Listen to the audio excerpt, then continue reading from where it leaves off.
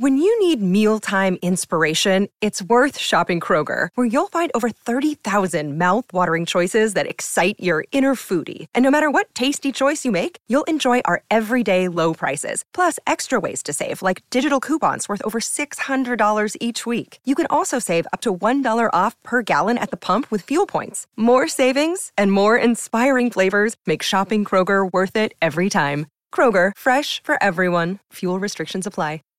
Save big on brunch for mom, all in the Kroger app.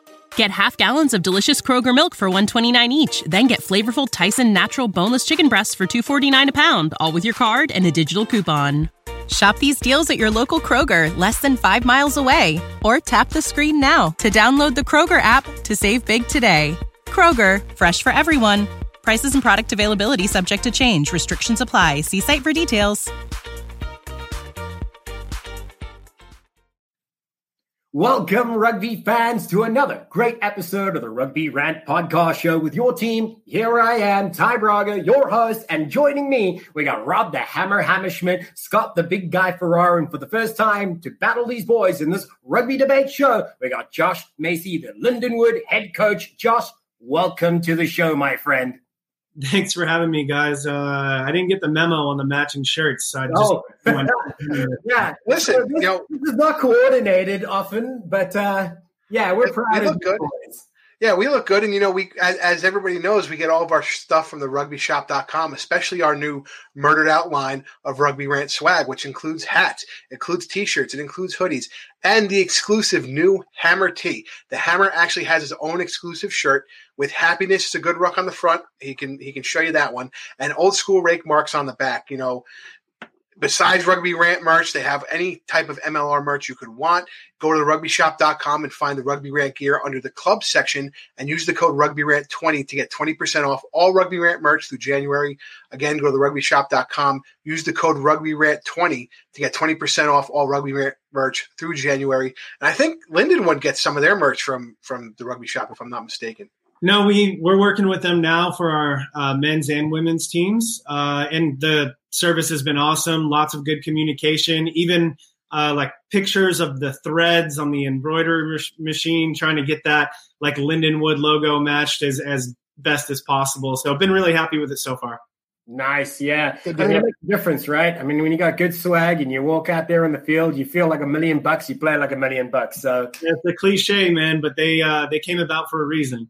Right. Well, let's turn our attention to rugby here in general. And we had the opportunity to be able to put, as per usual, the poll up on the MLR fan zone where you, as the fan, decided what we'll be talking about in episode 34 of the Rugby Rant. And much to our surprise, we were talking about this off screen just before. What came out tops? Talking about how the MLR can help amateur rugby within North America. This has been an interesting debate.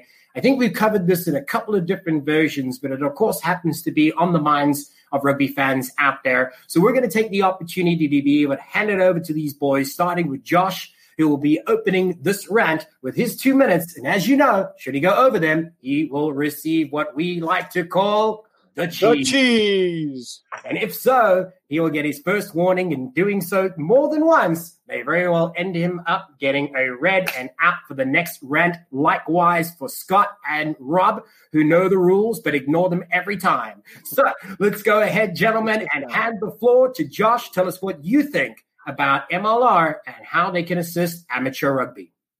So I think the most important thing to say about the MLR is that their greatest obligation to the amateur game is solvency.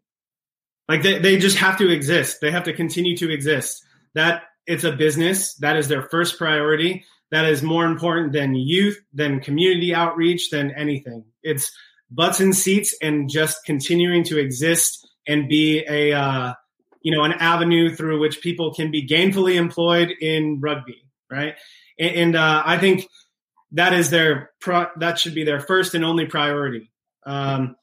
I would say though, and I would warn people who what I'm hearing now, just as a rugby person, I hear the same kind of like empty complaints about the MLR now that I always heard about USA Rugby. It's like, well, how is USA Rugby doing this for the high school game or for the youth game or whatever? And now people are laying that sort of like blame or those failings on MLR, essentially a private entity, right? A collection of small businesses, right? And I would just like to encourage people, like, stop asking that question. Like, do a good job at whatever part of the game you want to do. Like, it's my job to do a good job in college, and we work really hard to do that. And if you run a youth club, like, make it financially solvent for yourself. Like, sports is a $9 gajillion a year business in America. Like, you can't get a piece of that, like doing youth or middle school or high school rugby. And I would say it's not their job. It's actually your job as an individual to like create a good, solid program like within your own footprint.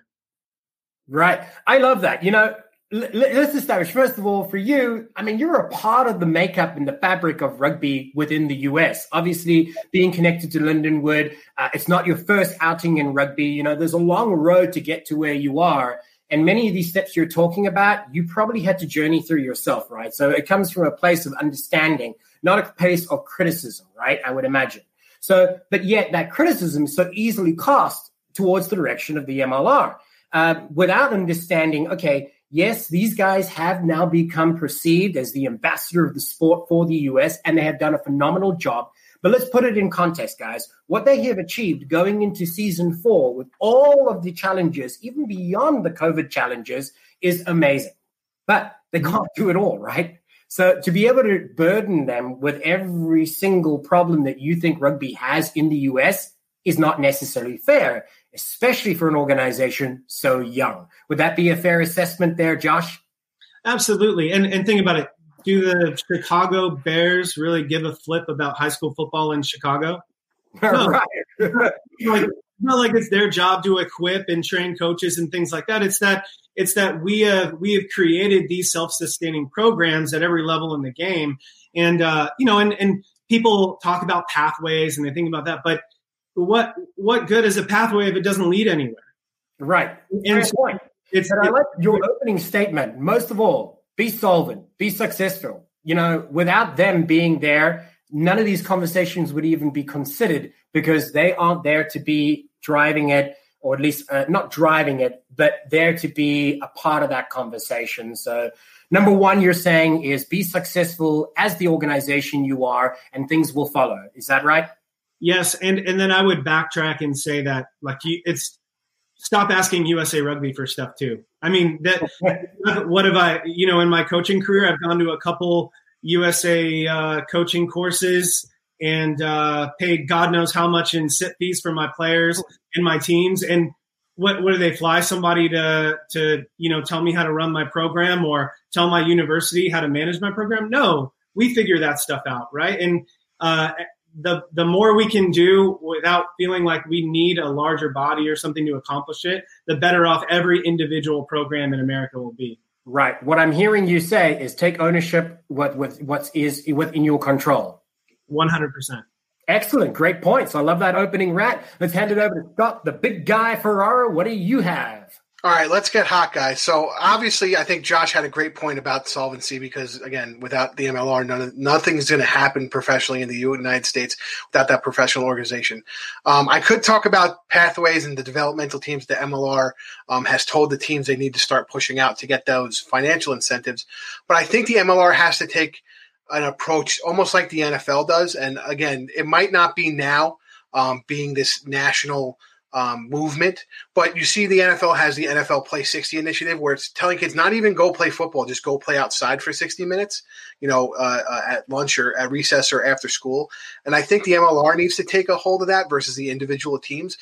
Quite like how I say the MLR needs to take a hold of educating new fans about rugby and not putting that on the individual teams. The individual teams should play to their fan base and obviously play to their locality. But I think nationally, the MLR as the organization should say nationally, we have this strategy to, teach new fans about rugby. And then they should have a national strategy about how to implement some type of system for, kids to play just in the park, just to play touch in the park, maybe, have a stipend for a person who wants to start a youth organization to just play, four-side touch rugby and have a little tournament every weekend. Things like that to say, we'll give you, 3 balls, we'll give you some penny jerseys and some cones. And, you can say you're an MLR affiliated youth program. And, it's something as simple as that. Now, I don't know if they have the infrastructure to do that. I don't know if they have the assets on hand to do that. But I think as MLR continues to grow, it's something that they should move into as far as what their actual strategy should be. And again, I don't think it should be on the individual teams. I think it should be a national strategy pushed by the MLR as the central office. Right. So national programs like that have existed in a multitude of different versions by way of USA Rugby, Rookie Rugby, variety of different programs. So what would you say to somebody who's saying, well, Scott, that's been done, that's been tried and tested. What will the MLR do different that hasn't already been done? Well, now you can, it should be a national initiative, but obviously there's some team involvement, and you can have a player, a professional player from Rooney go to the local guy that became affiliated to this MLR program and show the kids, hey, be the referee for one of these touch tournaments on a Saturday. And it doesn't have to be a big name guy. I mean, take the Butcher, for example. He has, his regular job. He plays for Rooney and he plays for, Team USA. You can get one of these per diem guys that doesn't have the same, responsibilities within USA Rugby and MLR and whatever they do off that. You can get one of those guys to do that and lead that and say, hey, we see you on ESPN Plus when you get in the game and play your minutes. Now you're coming and just refereeing, 6 and 7 year olds. Yeah. What I love about that, so Scott, let me rewind. So 2 things that I took away from that, and I enjoyed both of them, right? So one, it seems like you're talking about just access to equipment, access to players, access to a field, access, right? To make it accessible is what I'm saying, right? Absolutely crucial, because the more people you have participating, the more fans you create, the more players will come from that. So yes, there's a great positive spin-off. The second thing that I got from that is when you mentioned, hey, you're going to have players who are competing at a professional level in their game, but have to go to their day job to be able to pursue that dream, right? So what I took out of that is that the resources aren't abundant. They are stretched pretty thin in many cases. And I think that also people have to recognize, and it kind of circles back around to what Josh was saying, is that there is an abundance of resources. You have to be realistic. You have to be able to understand you got to work within your circle of influence and what's possible and what's not. So, to be able to give one organization the responsibility of saying, well, if USA Rugby can't do it, you should do it now, it's not necessarily fair.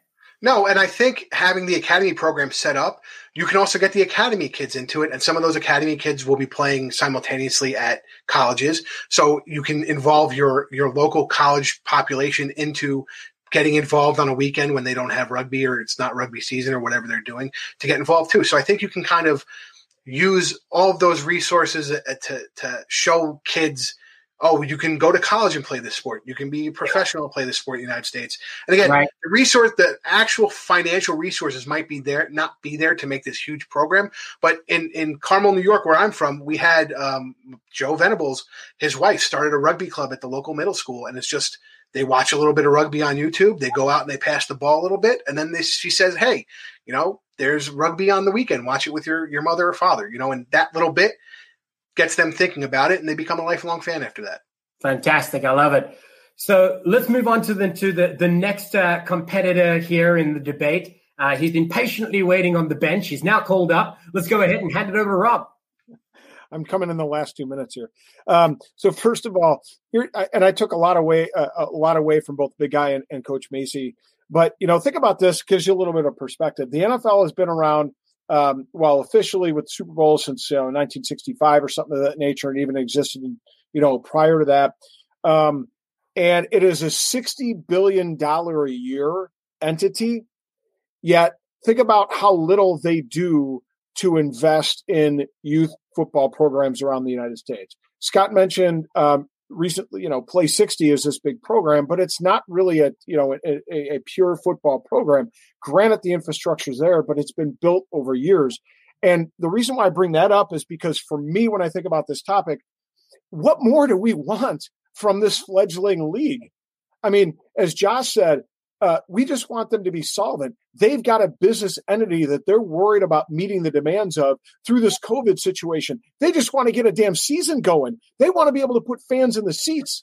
That's what they're looking forward to doing. And we're putting all this other responsibility on them. I think those expectations are too high.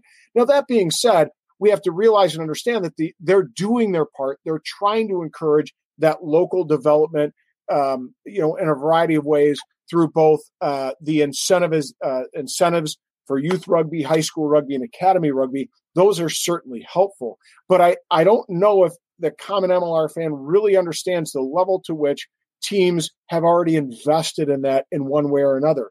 And Coach Macy, you're familiar with this. Nick Feeks, he's the Louisiana Youth Development Director. I mean, he's giving back. Nola, you got to think Nola was involved in that. Nate Osborne, their coach, he coached the men's club. The NOLA Men's Club. Tim Maupin is the head coach, college coach at Tulane. Michael Baska, who came from LU, has heavily invested in youth rugby in NOLA and now in Utah. So this is happening, right? But they've got to let it grow organically. They can't put all this responsibility on the league. Right. So let's rewind again a little bit, because I think it's a super important point. And now, we may be having these conversations very often, so we might overlook the fan that is actually tuning in perhaps for the first time here on the Rugby Rant, might not know exactly what you're talking about when you say that the league is already supporting rugby at an amateur level with those camps, with those incentive programs. So to give it a little bit of context, one great example of that is where the league has set out a plan that how teams, franchises, can earn incentives that eventually could mean they get an additional budget added to their salary cap. Ty, interesting point. I had a conversation with somebody, we'll call him an MLR insider, who said that every team except for one met the incentivization guidelines in 2020 for 2020 going into 2021.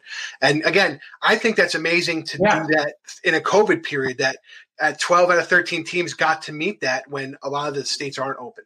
It's fantastic. And those incentives, one small part of it, but a great illustration of its impact, is how they are encouraged to be able to nurture players from the amateur game to eventually graduate them to becoming professional players in major league franchises. And when they do so, they get credited for that by getting an additional amount added to their salary cap. So there is a structure in place. It just needs time to be able to grow. It needs time to be nurtured, right? And these are fundamentals that are now being put in place that I believe will blossom not 2021, maybe not even 3 years or 4 years from now, but it will come. But circling back around to the original point that Josh made, only if the MLR itself is successful to continue feeding it. So it's an interesting point. I'm going to go around the table before we close out this round. And I did a little bit of research that were some of the key obstacles standing in the way for amateur rugby that MLR could possibly assist in some areas. So I'm going to give you each a topic, and you can give me one point that you think could be a resolution, could be a way that the MLR could help in that area. So we'll start where we started this round with Josh Lindenwood, coach, of course, great experience. You've probably been through some of those pain points yourself. So when we talk about suitable facilities for amateur rugby, how is one way that the MLR can assist?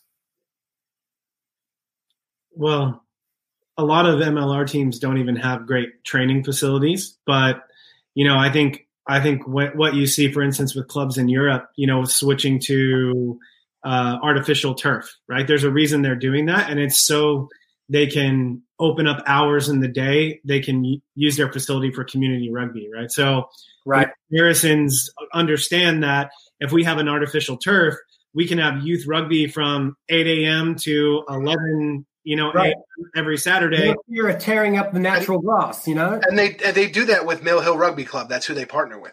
Right. Exactly. So basically, artificial definitely is low maintenance, so you can have game after game after game, as long as it's not Sam Boyd Stadium, right? But that's a whole nother story. Josh, that was a great point. I'm going to hand that to you. Scott, I'm going to throw one at you with fundraising. How can the MLR assist amateur rugby in that regard? Again, I think it's a little, Not to say they have to throw money at the situation, but I think, again, if back to my point, if they can just give a ball and, 10 pennies to a person who wants to set this up. And to be honest, it might not have to come through the MLR. It might just have to be a call to action from the MLR to say, if you are in the community and you want to support local rugby and you're the one talking about banging the drum to get a youth program set up, go and do it. Maybe it's just have guidelines, and say, right, this is how we're looking to set up, a youth rugby touch program. Maybe it's just a free database to help somebody get that done in their state. So you're not putting a ton of assets into the program, but you're just helping out and helping somebody figure out how to do it. That's great value, though, because, there's two sides to the coin. Sometimes you might actually have enough time and enough people to assist you, but not enough of the skills to do the job, and then vice versa, right? So, yes, that is a great contribution. If they can give them resources to learn how to be able to run clinics, to be able to host proper fundraising events where they can actually drive some donations for their clubs. Or maybe, as you mentioned before, they can have access to the players. The players could be a part of those fundraising events. It doesn't cost them anything except a little bit of time. But how cool would it be to be able to have your Rooney star player come to your local club and have the kids interact with them and have the parents interact with them and feed that culture, right? And what people have to realize in youth sports in America, like using football as an example, there's like 5 different national organizations that do this as a business, for youth football. And it depends on which organization your team is affiliated with. We don't have that for rugby. We just have USAR. And again, like going back to Josh's first point, how much more pressure are we going to put on USAR and then throw it on the MLR when people in football and baseball already have, not only do they have organizations that are successful, they're competing for kids. So how do we get that? Fair points. I like it. Thank you very much, Scott. Rob, I'm going to throw another one your way here. You look ready and in weight, ready to pounce. I'm going to make yours coaching, staffing, and refs. I'm sorry. Scott was trying to take some of my time. Could you repeat that, please? Oh, that's so unlike Scott. So coaches, referees, staff, those type of resources, how can the MLR assist there? Well, I think Scott hit upon part of that, and that is setting up clinics. It can be, a hub for clinics. They can organize, like in New England, for example, they have those 12 smaller organizations, right? You could bring in USAR, organize that, organize the getting individuals who want to be, level 1, level 2, level 3 coaches. Once you get those individuals, kind of organize, once you get 12 people, you ask USAR to come over and send somebody into your, assuming COVID opens up, send them over there. And now you've got a situation where they can, at least USAR can kind of develop their methodologies and help coaches understand the structures. Same with officiating. I think just assist and be somebody that's going to be a guide to help those along. I want to go back to the fundraising point. I mean, a lot of these, if not most MLR teams, have a USA national team player on it, or several. Why not partner with those guys and go, hey, buy a couple of jerseys, USA jerseys, have those guys sign them, get, frames from Hobby Lobby, put them up nice, and use them to help those teams auction them off to raise funds, either a national auction, on eBay or whatever have you. Yeah. It's you know how many times I'm at the social afterwards at a Rooney match, and somebody's like, "Hey, can you introduce me to the butcher? Because I want an autograph." And I mean, it happens like constantly. Yeah, sure, for the next beer. Yeah, that's what I said. I was like, if you show up with a beer, he'll sign whatever you want. I mean, it's that simple. But I think Rob is right. I think they haven't taken the fame of some of these players and some of the interest that a lot of fans have and translated it into what could be. I will agree. While we shouldn't put all of the responsibility on the shoulders of the organization, there are elements inside it that are cost-free, very low maintenance, very low labor, that can make an impact in your local community rugby. Great example is access to the players. And as you said, fundraising that can be a spin-off from there, dinner events, banquets that have these players be hosting them, charity auctions where you can auction off these items. There are many small things you can do that will go a long way to building relationships with your community rugby partners. Coach Macy is very familiar with Chance Wagalewski, a national team player, played at LU, plays at at ATL. He sent us a jersey. Like, I don't know. We didn't pay for it, right? Yeah. But he signed it out of the goodness of his heart because he's a great freaking guy. Happy to do it. He did the same for the Tulsa Chamber of Commerce, and they did an online auction for them. That's the kind of thing I think they can pick up on to help, these youth programs maybe grow their spirit a little bit and get a little bit up. If we have learned anything in the time that we have been doing the show, is that there are lots of people who like what we do, and hopefully one of them will be able to pick up the ball and run with some of these ideas. And if that's the case, that just one will be out there to do it, I'm sure many will follow. And I think we've taken the time that we need to be able to debate this point. It might not necessarily have been what you thought this topic might have looked like when you were on the MLR Fan Zone voting for it. Nevertheless, it still stands as the truth that we know. And we thank you for watching this segment. Stick around, as we'll be back in a few short moments after a few words from our sponsors. Welcome back, Rugby Rant fans. Here we are on that. Hold on a second. Somebody's breaking the rule. Yellow card. All right. Just lay down the law here. All right, gentlemen. This is a new segment we're going to have fun with. The boys were practicing in case you just tuned in. This is something new. It's unusual to our normal format. We're going to be doing a trivia. So this might very well separate who wins this round in the Rugby Debate show, but we're going to throw it out to these guys to test their knowledge and see how good they are with their knowledge in general when it comes to rugby. We're not going to make it too difficult because Scott's already sweating.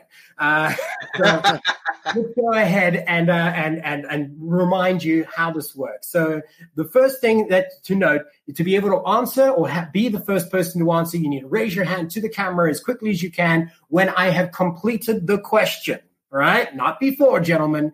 So once again, the first person to raise their hand to the camera, where's my camera? There it is. So second doesn't mean anything. The first person to do so will answer the question. At the end of this round, we will have a winner. Every correct answer is 1 point. So, gentlemen, are we ready? I'm ready. Let's do it. All right, here we go. Wait until it is done. First question up. What year was the MLR founded? Rob Hammerschmidt. 2018. I will hand it to Scott. 2017. 2017 is correct. First game played was in 2018. I thought that's what you meant. Well, you thought wrong. Who? So, first points on the board ever goes to Scott Ferrara. And he's so pleased because he stole it from Rob. Hell yeah. So, let's move on to the next one, gentlemen. Number 2. How many teams participated in the first season of MLR? Rob Hammerschmidt. 7. 7 is the correct answer, and he's back on the board. He's like, oh crap! No, yes, I do know this one. I'm getting hot. All right. So it's 1-1 at the top of the screen. Josh, hopefully you're in on the next. So here we go, gentlemen. Number 3. Who was the 2019 Player of the Year? Multiple choice. Multiple choice. All right. Is it A, JP Duplessis, B, Brad Tucker, C, Cam Dolan, or D, Paddy Ryan? Rob Hammerschmidt. Brad Tucker. That is correct. And he was back of the year, so I should get a bonus point and extra credit. Well, it's interesting because all of them were winners. Yeah. But only one was, of course, the Player of the Year. And you guessed correctly, Brad Tucker, of course, of the Seattle Seawolves, the Kiwi native. So that is the first round of this trivia here on the Rugby Rant, and that round goes to Rob Hammerschmidt. We're not sure who won the first round on this Rugby Rant, so we'll have to be able to stick around to be able to see the last and final segment, and we'll be back after this break. And, we got another read here from our partners at Manscaped. Happy New Year from our sponsor, Manscaped. Manscaped is the best in men's below-the-waist grooming, offering precision-engineered tools for your family jewels, and they are here to help you have clean balls in the new year. Ring in the new year with the right tools for the job. Join the 2 million men who trust Manscaped for their below-the-waist grooming, including the 3 hosts of the Rugby Rant. Happy 2021. Spoiler alert, being hairy down there still hasn't come back into fashion. So stepping into the new year, and shave your boys, guys. Manscaped is here to give you a New Year's resolution you can actually keep. I already know I broke one of my resolutions already, and I'm kind of disappointed. But this resolution I have kept. The Perfect Package 3.0 is the best below-the-waist grooming package you need to start off the year strong, coming out of quarantine with clean balls thanks to the Lawnmower 3.0. It's waterproof and has skin-safe trimmer technology, which reduce nicks to your two best friends. It's also time to freshen up down there in the new year with the Crop Preserver. It's an anti-chafing ball deodorant and moisturizer. You already put deodorant on your armpits. Why not put deodorant on the smelliest parts of your body? You guys friggin' know, coming in after a match, you're dirty, you've been playing in the mud. You know, the coach kept you in for 80 minutes as prop, and even though he was going to take you out after 50. Crotch thing going on. You know? And, so you need something for that, especially when you want to go to the social. And for the on-the-go freshness, you'll love the Crop Reviver Ball Toner Spray. Manscaped even throws in their Shed Travel Bag, which is actually my favorite out of the package, and it keeps all your goodies stored comfortably. It actually looks really good and matches my luggage, which is nice. Wait, and speaking of comfort, which goodies are we talking about? All of them. I mean, everything that comes with the Perfect 3.0 package. And that includes the Manscaped anti-chafing boxer briefs, which are included and will bring your underwear game to the next level. So bring sexy back in 2021 and start the new year off with a fresh set of testes thanks to Manscaped. Get 20% off and free shipping with the code RugbyRant at manscaped.com. That's 20% off with free shipping at manscaped.com, and use the code RugbyRant. Let them know we sent you. Help us, help them. New year, new balls. Welcome back, Rugby Rant fans, to this rugby debate show where we put our guests to the test to be able to debate the topics at hand. And this one in particular, I am personally interested in because it's about Super Rugby. Now, being South African born and raised, I grew up watching the Stormers from the Western Province Rugby Union. And now, recently, given the news that Pro 14 has shifted business model and is now bringing in 4 Super Rugby franchises, which is kind of a really big shift from its traditional fan base in the Southern Hemisphere. Now we come to realize in the last week or two, news on top of that massive change and shift in ownership in Super Rugby, where American holding group consortium has collectively purchased a controlling share of the Sharks franchise in Durban for Super Rugby that will compete in the Pro 14 tournament as of 2021. It is a massive shift in South African rugby union management, guys. But what is so interesting is that we want to learn, why is it that an American organization is choosing to put their money into rugby overseas and not here at home? So you, as the fans, had chosen this. I was very pleased about that. I'm here to be able to learn what these guys think about it, and we'll find out by starting off with Rob Hammerschmidt. Let us know, what do you think about this? So the answer to the question is businesses are in business to make money. And so they're in business, they're going to invest in companies that they believe are going to give them an ROI, or return on investment, and be profitable entities. And MBM Holdings actually has an interesting management group. Some of them, there are about 7 main guys. One of them, there's a couple interesting ones. 3 Safas, by the way, 3 South Africans are involved, all with American roots. One of the interesting Americans is Michael Yorkman, who is president of Rock Nation, a company started by Jay-Z. Now, this is an entertainment company that has tremendous, a broad spectrum of individuals that are part of its, entertainment conglomerate. But here's, I think, what they're interested in. They're interested in where the Sharks are going to go, and they're going to go into Pro 16. They're going to go up northern hemisphere to Europe. And I think they see this as an opportunity on the production level to really expand their entertainment market, to really expand their cachet in the UK and in Europe and all around the world. They have a NHL Panthers owner on there. They have an NBA Bucks owner on there. And interestingly, one of the owners is a brother of a former guest on our show. Benji Haswell's brother is actually one of the owners. So interesting stuff. But, again, I think it all comes down to TV and video rights. Tremendous amount of upside there for Rock Nation and this conglomerate. And we have to mention the opportunity with the captain of South Africa, Sean Kolisi. He's going to be switching and going to the Sharks, and there's a tremendous upside to have him associated with the Sharks. Do you know that for sure, by the way? I know it's rumored. Well, look, here's what I know. Vincent Moai is the CEO of, he's a South African. He's very close to Khaleesi, and he actually, there was an award, the Vincent Moai Bursary Scheme. Right. He was the first person to win it. So there's close personal ties there. I believe that he's going to the Sharks, and I believe they're going to capitalize that on that. Definitely is kind of the general opinion. And look, they came out and this organization, MVM Holdings, has come out not only saying, okay, look, not only we are investing in rugby for essentially, as you said, a business model that can be successful and make a profit. That's why it exists, right? Rugbytainment is kind of the phrase at the moment that everybody's throwing around.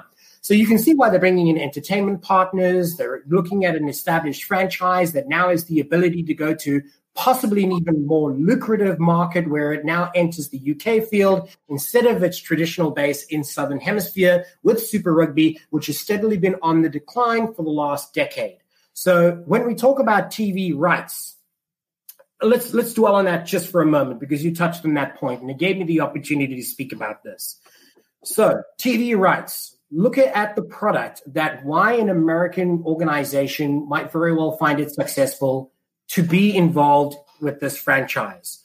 One, ESPN signed a 3-year deal to be able to show all Pro 14 matches. That deal concludes at the end of 2021.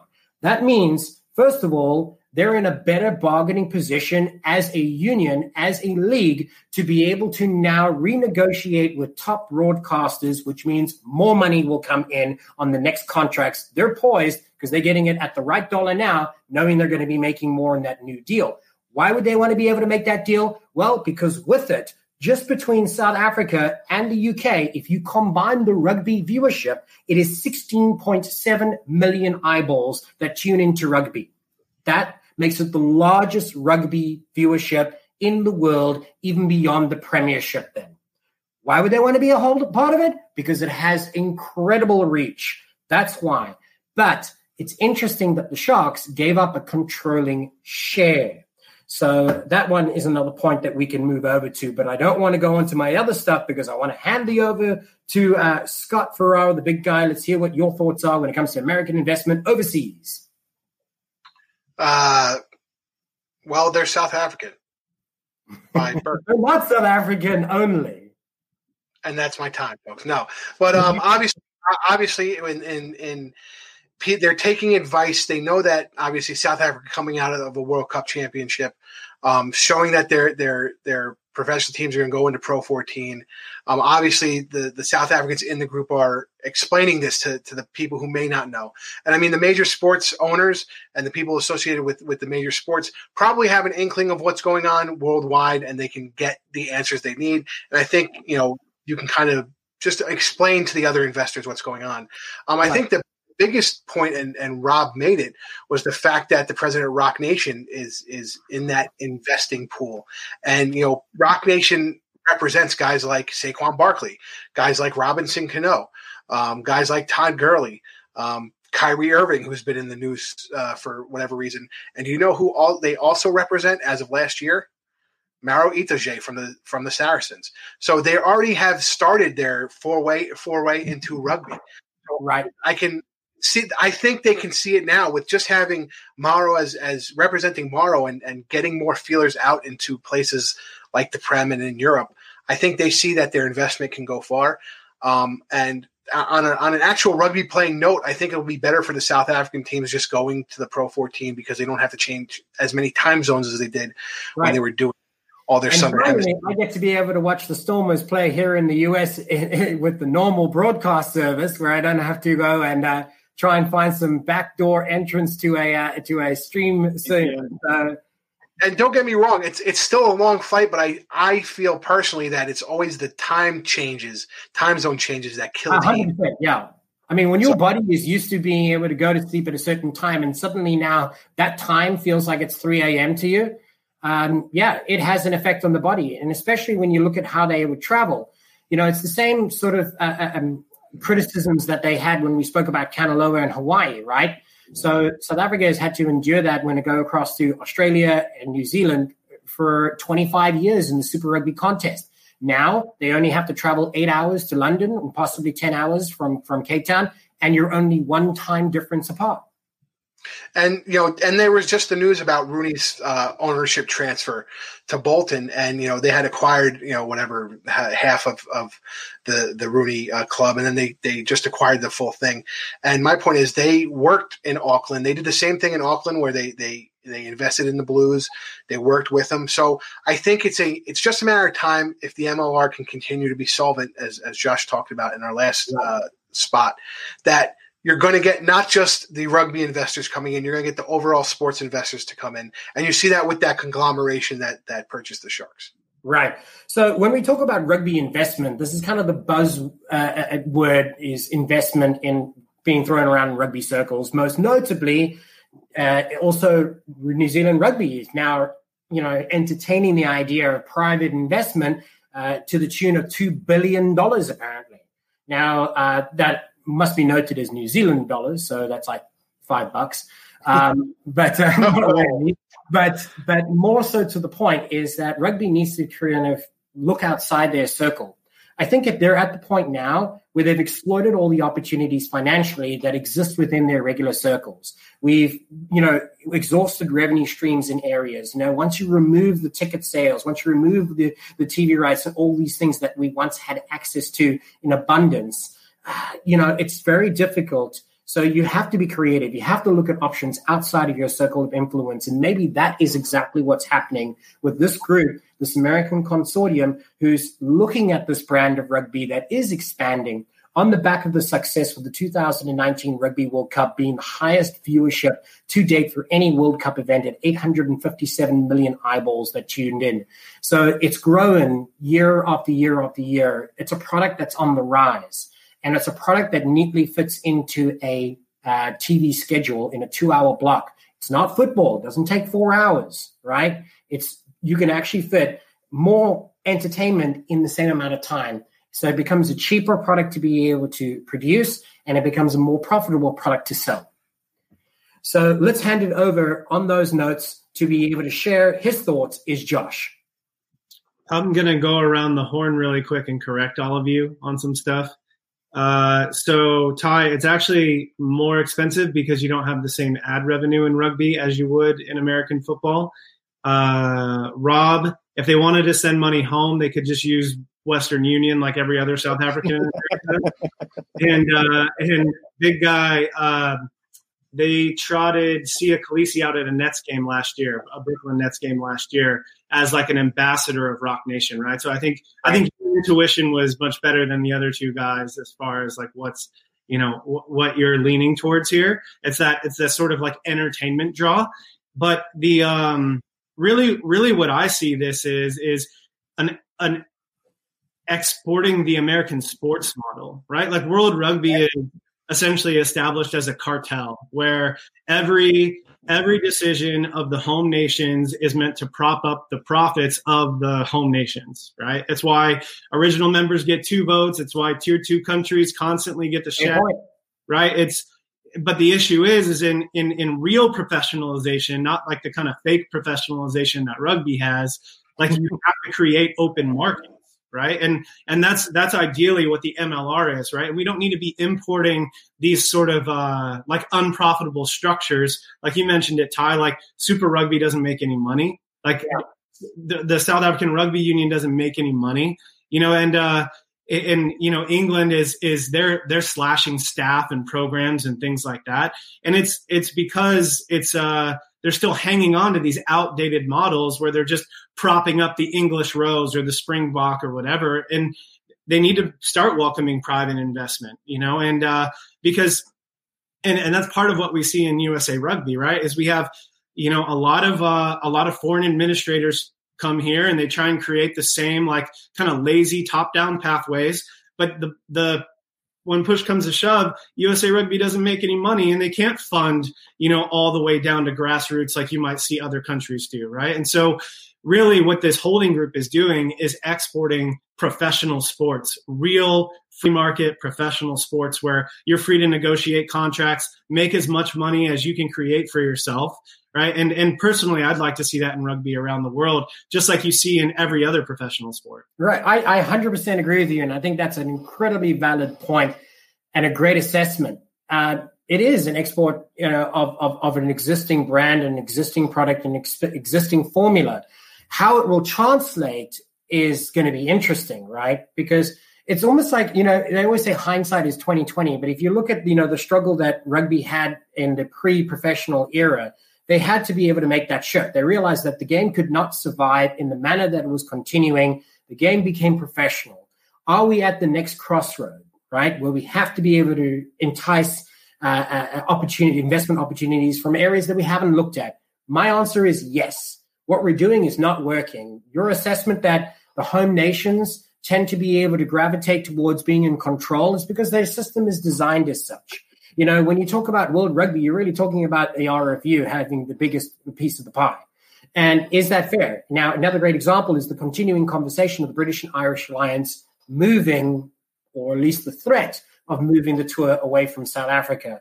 A whole nother debate. If you want to check out the thoughts on that, make sure you check out our video that the boys up top over there just did with Ronald Bakusi, the former CEO of Kenya Rugby Union, who had some interesting thoughts on that one. Rob, I can see you want to jump in and dive in, please. So there's 2 points that I can't help but wonder as we went around the horn there. One of them, you mentioned the Lion. I can't help but thinking that maybe this group is trying to get in on an opportunity, a marketing opportunity, given that the Lions Tour is coming up. They're positioning themselves well, particularly if the Lions Tour is put off till 2022. Are they going to use not only Khaleesi, but also that tour to possibly get in on some of the production or expand a little bit of their market share into rugby, particularly with the tour? And the other point I want to make, and maybe this is where fans were going with their votes on this issue, is, wondering, well, why didn't this group invest in the MLR? Well, I got 14 million reasons why, and it comes down to the fact that they probably paid somewhere between 9 and 10 million for a 51% share of that team, as opposed to $24 million to buy an MLR franchise. To elaborate on that point, brilliant point. I was waiting for somebody to be able to bring that up, so Rubble immediately gets an extra point there, because I wanted the opportunity to be able to remind people that the first time that they attempted to be able to buy a franchise in South Africa was with the Western Province Rugby Union, who is the holders and owners of the name and team, the Stormers franchise, which competes in Super Rugby. That's a little bit of background. They went to the Western Province Rugby Union. They asked for a 51% share. While we don't know what the final amount was settled on in the agreement for the Sharks, what we do know is that they offered $6 million for a 51% stake in the Western Province Rugby Union, which they subsequently declined. That opened up the opportunity to negotiate with the franchise at the Sharks in KwaZulu-Natal. So is it comparable? I believe so, right? So at $6 million, would you rather put your money into 6 million with a potential audience of 16 plus million, or would you rather put 14 plus how many more millions into an MLR franchise, which CBS boasts as its highest viewership of 650,000 people for an event? So you do the math. And I would also say that the MLR, and I think. Ooh, go ahead. No, you can go, Coach. So, go for it. My internet. I think my internet jumped. No, I think it's Scott's side. Okay, so and I would say the MLR will begin to attract this kind of investment not after their first TV deal, second one, right? And right now they don't have the first one, right? They have people who are willing to sell airwaves to the MLR, but until they're actually getting paid for their product, they're not going to attract investment. Right, absolutely, and it's not a fair comparison to say perhaps. Okay, well, why? Maybe the formula isn't as simple as saying, why would you not invest in rugby in America? Well, because it's not an investable product yet, right? It's just not there. Now, it's not a slight on them. It's just going into the fourth year with all the restrictions and all the challenges they have had has already been an amazing achievement, but it's not there yet. And I would say that this investment, to Rob's point earlier, this investment wouldn't have happened if the Sharks were still in Super Rugby.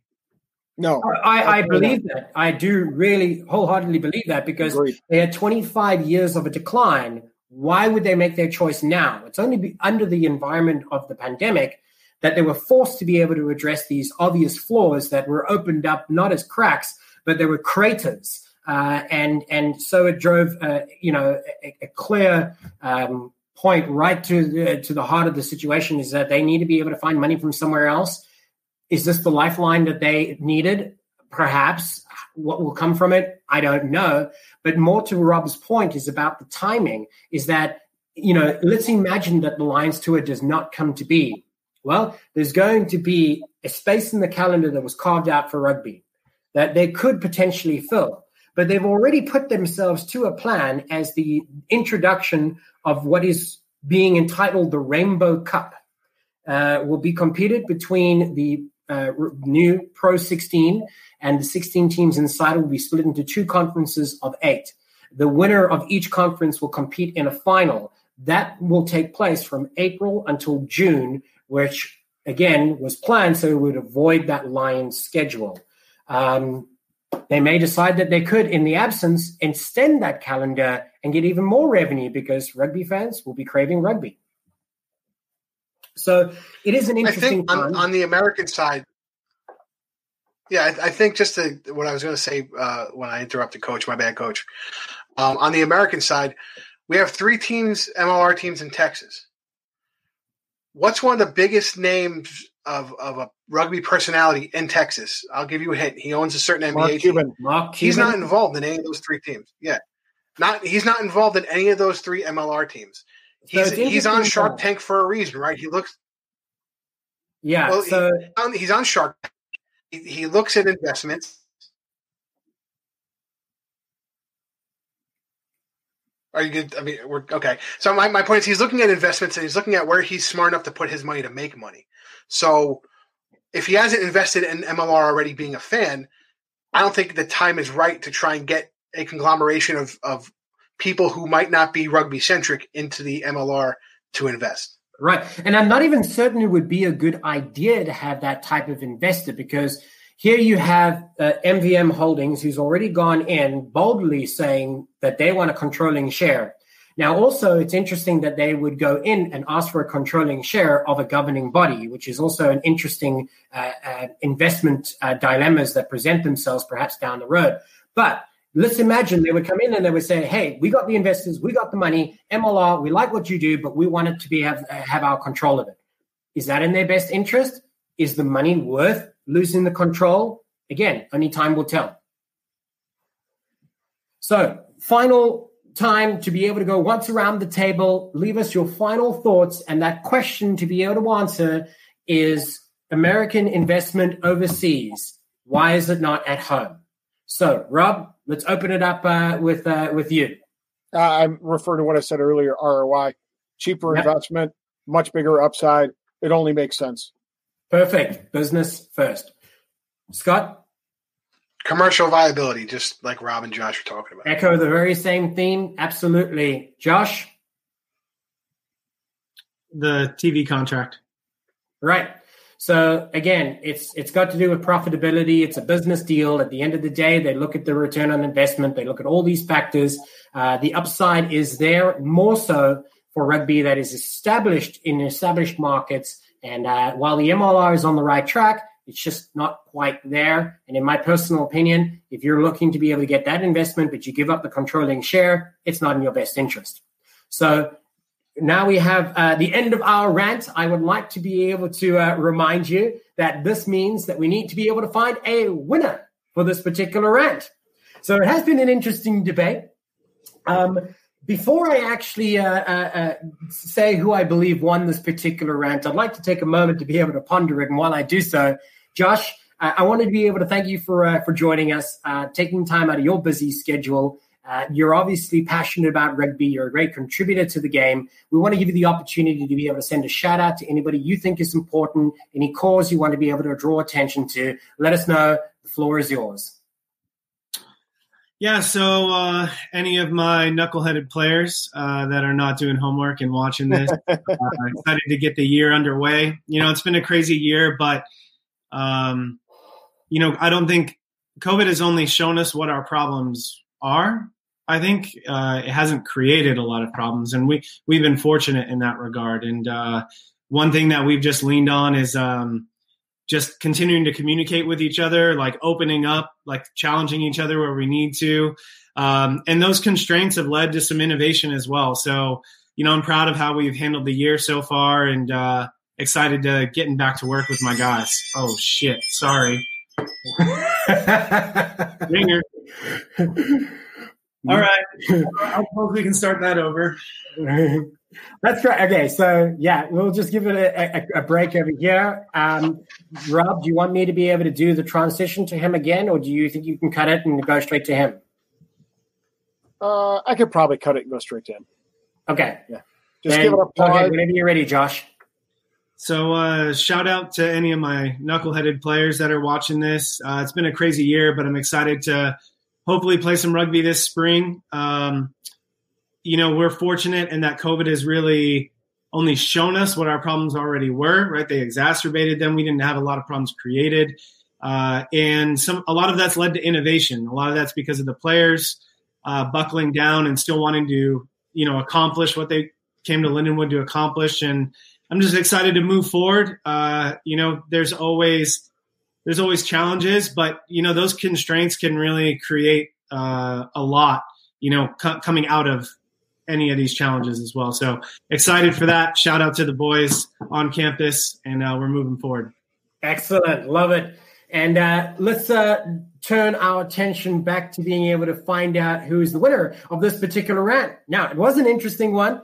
Everybody contributed phenomenally to the topics at hand, which, again, a quick reminder. First up, we were talking about how the MLR can help amateur rugby. Secondly, we had our first trivia contest, which the winner was Rob Hammerschmidt of the inaugural, not inaugural, but what were you calling it? Got blindsided by this trivia. Initial? What's the right word? Never mind. We move on. We digress. So, who will it be? Well, I think I'm going to hand this to Rob, though. What the? Well, Rob won the trivia contest. The trivia. I got a text mid-morning. Oh, we're going to do this trivia. We're going to do this trivia. Because Rob doesn't win enough, we had to add a trivia section. Because the big guy's been kicking his butt up and down the court. Then Ty has to, quote unquote, help his wife have a baby. So then the big guy can't even be involved in whether he won because he has to decide who won. And now we come for the trivia. Yeah, I see where it's going. The 2 minutes are up. So, gentlemen, of course, as per usual, it is the show where we put our guests to the test, and it has been an entertaining one. We've had the highs, we've had the lows, Scott Ferrara, and we give you the opportunity to be able to learn a little bit more about what we do by visiting us online, whether it be on social media or on our website. You can find us under the handle at Rugby Rant Pod. Check us out on Facebook, check us out on Instagram and Twitter. Drop us a comment. Tell us what you think about this. Give us 5 stars. If you think Scott should have won. All right. We all know it. We'll put up that up there, that challenge out there. We'll see who gets the votes. But once again, this has been an absolute pleasure. And most importantly, not only do we want to take an opportunity to once again thank our guest ranter, Josh Macy of the Lindenwood head coach position, but of course the Lindenwood program spearheading that there. Phenomenal effort, great organization. If you are ever considering sending your kid to a place where he can get a great education while he gets some great rugby in, definitely consider there. Rob Hammerschmidt sends his own kids there, so you know that it gets his vote of approval, right? Testimonial right there. But gentlemen, it has been a pleasure. Most of all, we take time to be able to thank you, the rugby fan, for allowing us to do what we love, and this is a part of that. So once again, thank you for watching the Rugby Rant podcast show, and we'll see you at the next one. When you need mealtime inspiration, it's worth shopping Kroger, where you'll find over 30,000 mouth-watering choices that excite your inner foodie. And no matter what tasty choice you make, you'll enjoy our everyday low prices, plus extra ways to save, like digital coupons worth over $600 each week. You can also save up to $1 off per gallon at the pump with fuel points. More savings and more inspiring flavors make shopping Kroger worth it every time. Kroger, fresh for everyone. Fuel restrictions apply. Save big on brunch for mom, all in the Kroger app. Get half gallons of delicious Kroger milk for $1.29 each. Then get flavorful Tyson natural boneless chicken breasts for $2.49 a pound, all with your card and a digital coupon. Shop these deals at your local Kroger, less than 5 miles away. Or tap the screen now to download the Kroger app to save big today. Kroger, fresh for everyone. Prices and product availability subject to change. Restrictions apply. See site for details.